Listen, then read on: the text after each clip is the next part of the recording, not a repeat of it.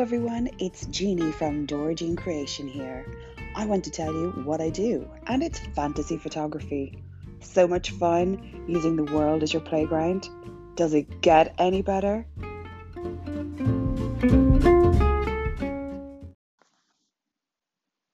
So let me tell you what I see. I see myself as a fantasy photographer. Even the way I spell it, I have it as Phantasy. Fantasy. So I've merged the word fantasy and photography together, which is how it kind of encapsulates everything. So I know the spelling of that alone might make you flinch, but it's that very fact and the very creation of a new word that encapsulates my very work, my very thinking.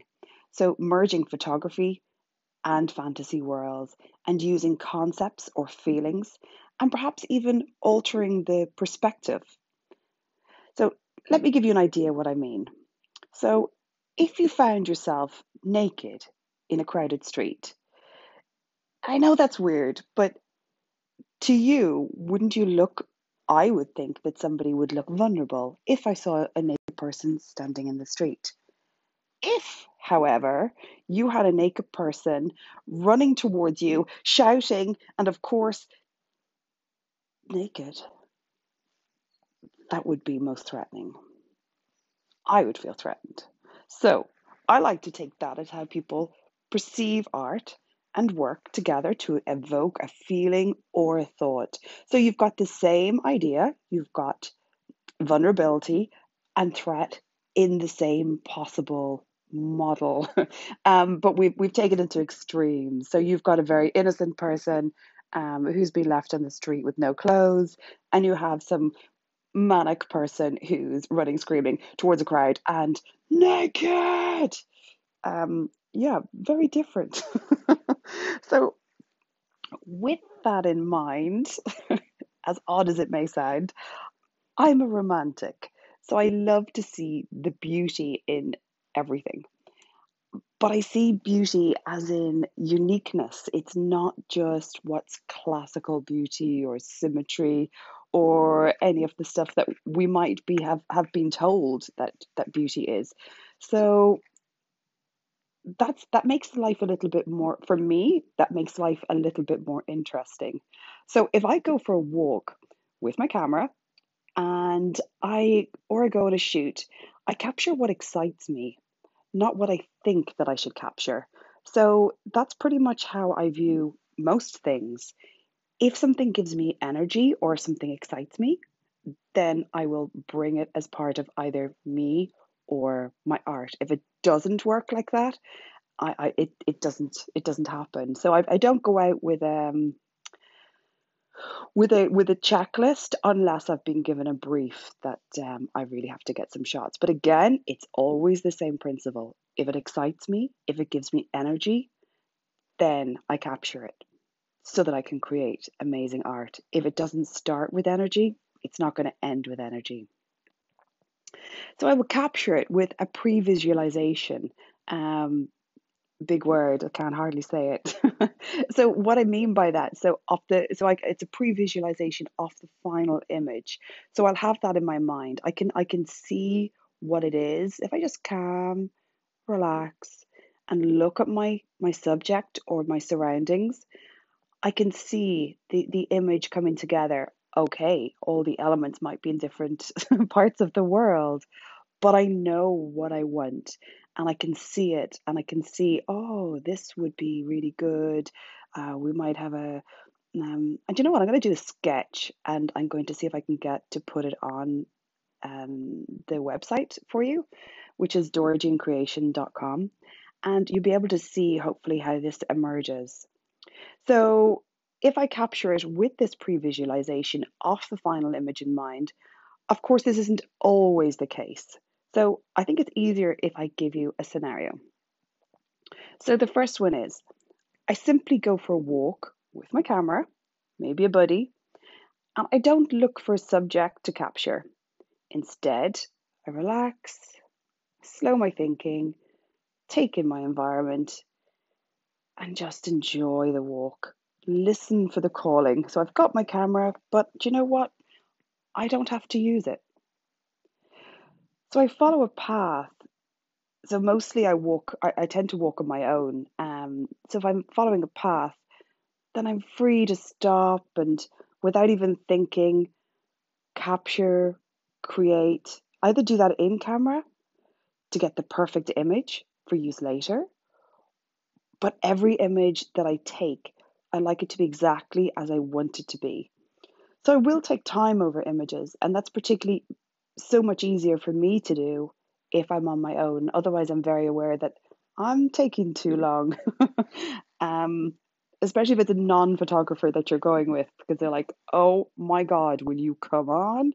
But you're waiting for the right light. You're just there's a little bit of grass, there's something that's a little bit in the way. Come on, we all know it.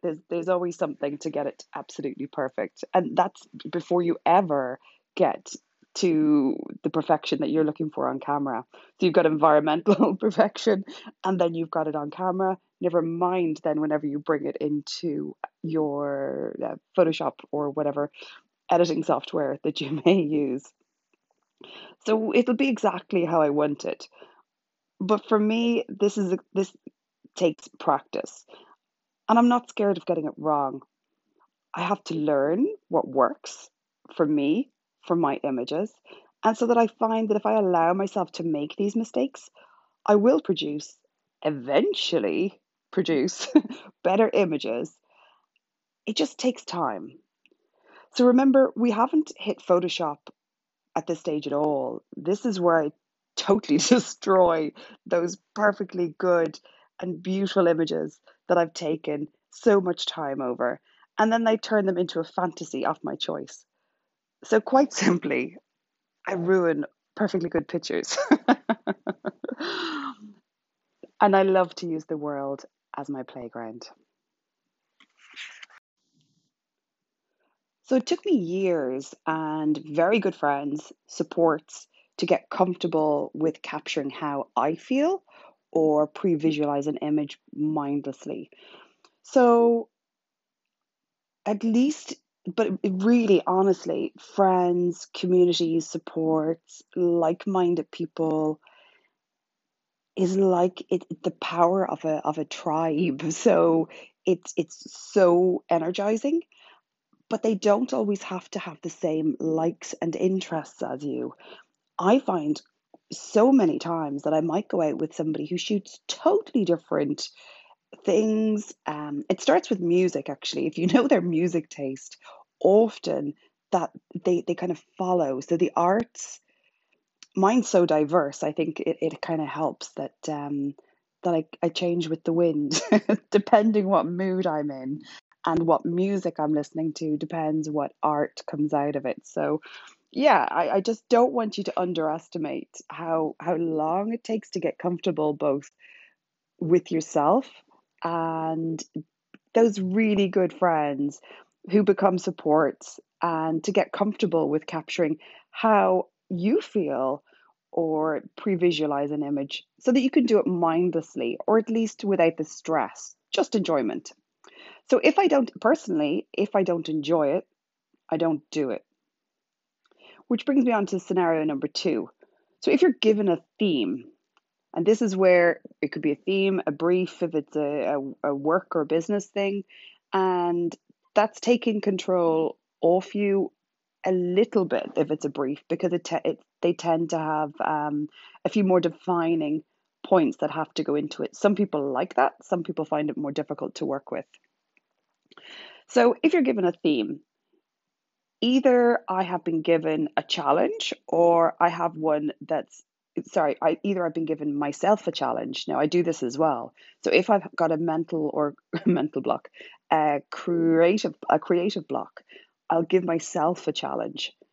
It doesn't happen too often, but it does happen. Often if I have a creative block, I actually just give myself a break, step away from everything and let everything realign and then get back into it. So if I want to re-energize, maybe after winter, coming into summer, I want to give myself a challenge, then I'll do that. Or if I've got one given to me. So this definitely gets my creative juices flowing. But although I do it, and I do it all the time, it's not always easy.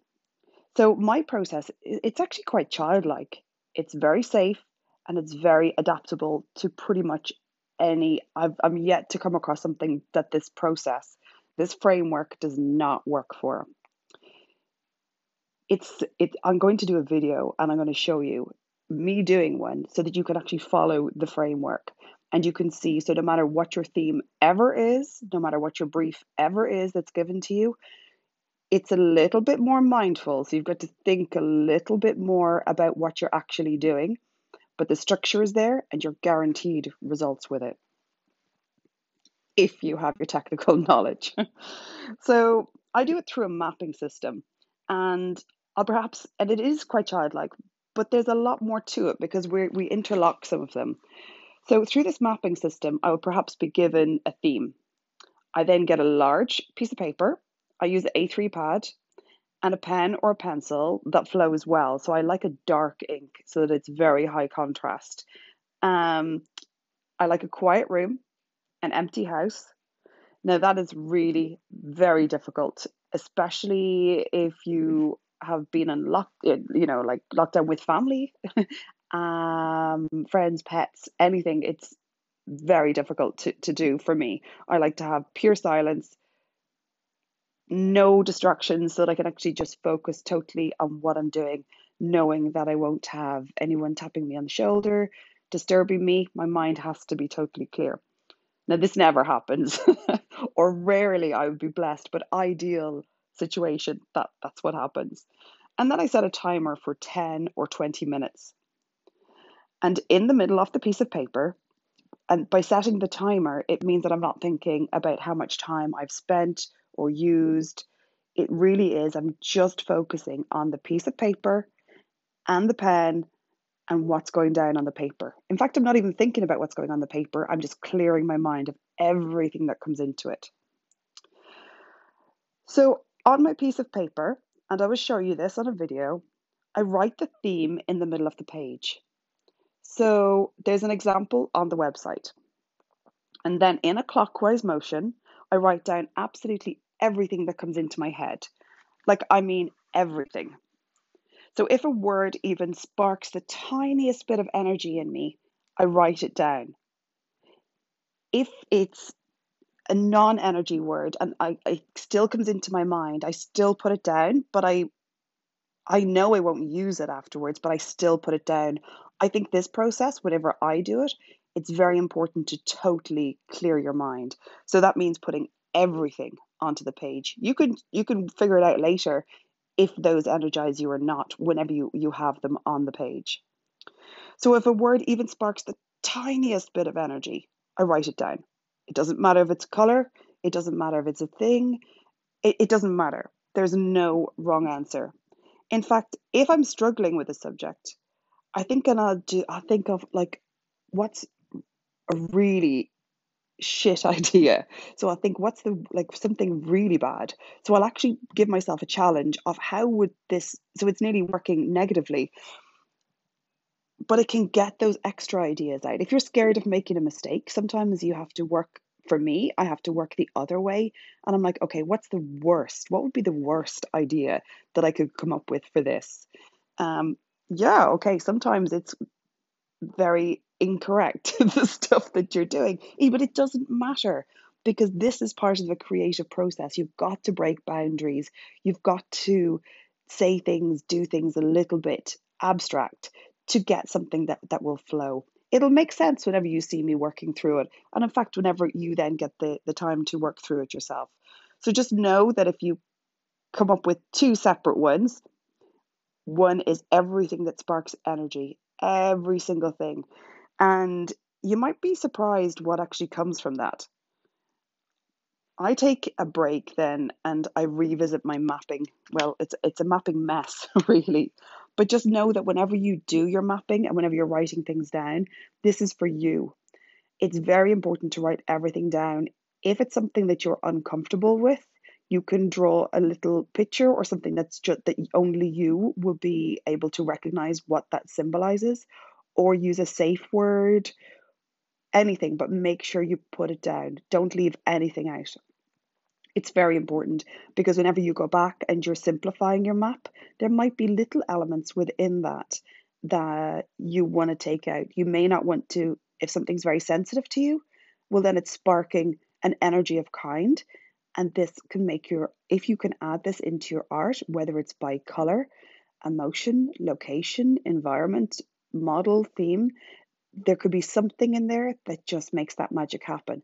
So for me, it's very important, although it can make you've got to protect yourself as well. I mean, art is very personal. Photography, not so much, but whenever you merge the two, it's it can be pretty magic because it's so personal to you. So back to the mapping. I might do this several times until I have less and less on the page. The first time I do it, if it's a very complex or generalized theme, and if I've given myself the full 20 minutes, I can have a page that is absolutely chock full.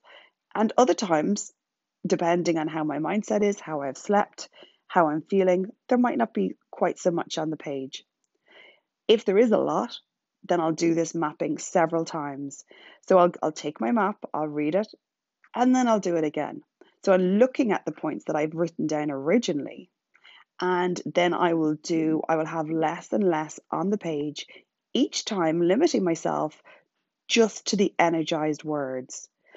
And this becomes the building block of my image. So this is the framework that the image is developed from. So it's important to note that this is not just relevant to composite images. And people can fall into that trap whenever they see my art and my framework. But it's not just for composite images. This is also very apt in getting the very best out of your favorite subject choice in photography or art or whatever it is that you're into. You can reinvent it by seeing it with fresh eyes. So whenever you take your subject, write it down, and then blank your mind, set your timer, and then write down everything. So if you're writing down landscapes, seascapes, nature, write down everything that comes to mind, absolutely everything, not just what you see in yourself. So it can help, by doing that, it can help define your strengths. And if you define your strengths, you often find your weaknesses as well. But I know for sure that it helped me create images that I wanted. And it's a form of pre-visualization. So before you go and capture your image, you're armed with the visualization that you want to achieve if you're doing it in a theme or a brief. And if you're creating an image involving props, or it gives you a chance to get them together, get the right lighting, get the right lens, get the right subject, environment, and it's easier to enjoy the actual experience.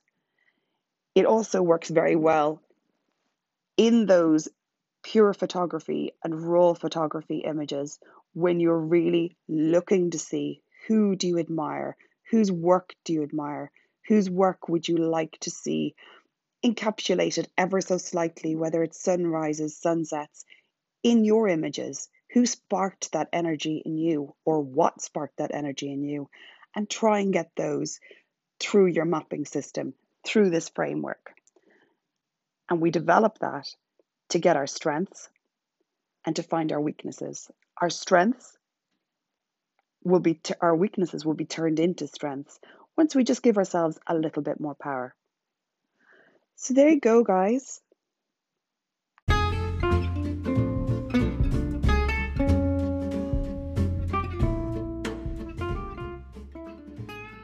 I hope some of that made sense to you.